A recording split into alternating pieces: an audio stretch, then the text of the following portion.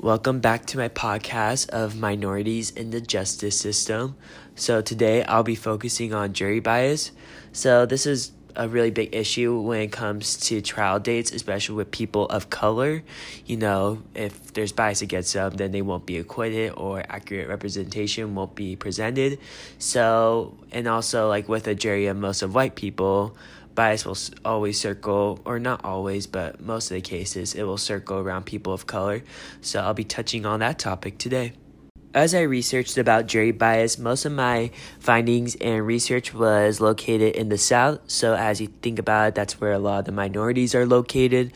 So yeah, that's a very a critical area. And I'm just going to share with you some statistics that I found. It's from the website EJI. It's a truly helpful website.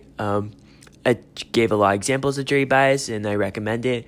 And one is in Houston County, Alabama, studies showed 8 out of 10 African Americans qualified for jury service have been dismissed by prosecutors in death penalty cases.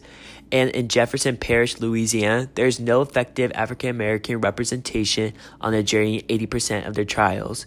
So as you can think about it, that's a lot. So, and a lot of the minorities that are on trial probably won't get acquitted or a fair trial that the Sixth Amendment promises. And it's just very upsetting to hear about it.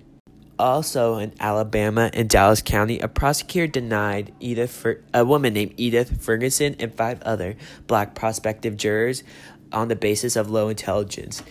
And I just don't know how you can really judge or just claim that someone's not smart enough to be on the jury member right off the bat, especially to people of color. And so they also use other arguments such as they dyed their hair or they wore eyeglasses, It's all these other things that are ridiculous that shouldn't be used to determine if someone should serve on the jury. So it's really absurd to hear about.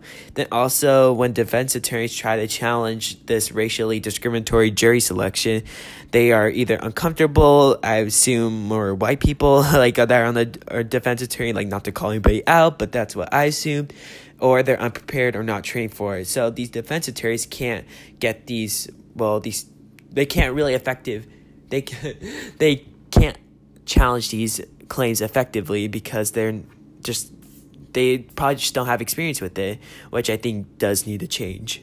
Lastly, I would like to discuss the case of Curtis Giovanni Flowers. He is a black male who was charged of murdering 4 people and was tried 6 times. So the prosecutor against him had the opportunity to strike 43 black people from the jury pool. And over the course of the trials, he dismissed 41. From my understanding, he would aggressively or had more questions for black jury members. And in his 6th trial, there were 11 white jurors and only 1 black in a county that was 45% black. Luckily, his trial was brought to the Supreme Court where his team won on the grounds of Batson v. Kentucky, where you can't dismiss jurors based solely on their race. You have to have a valid reason. And I believe I'm really glad that he got a retrial, and I believe this was a small victory against jury bias. Overall, this denies citizens to be on jury solely on their race, resulting from prosecutors striking them around the country. Also, judges need to stop being reluctant and to see that a prosecutor is intentionally being discriminatory against people of color to solely win their cases.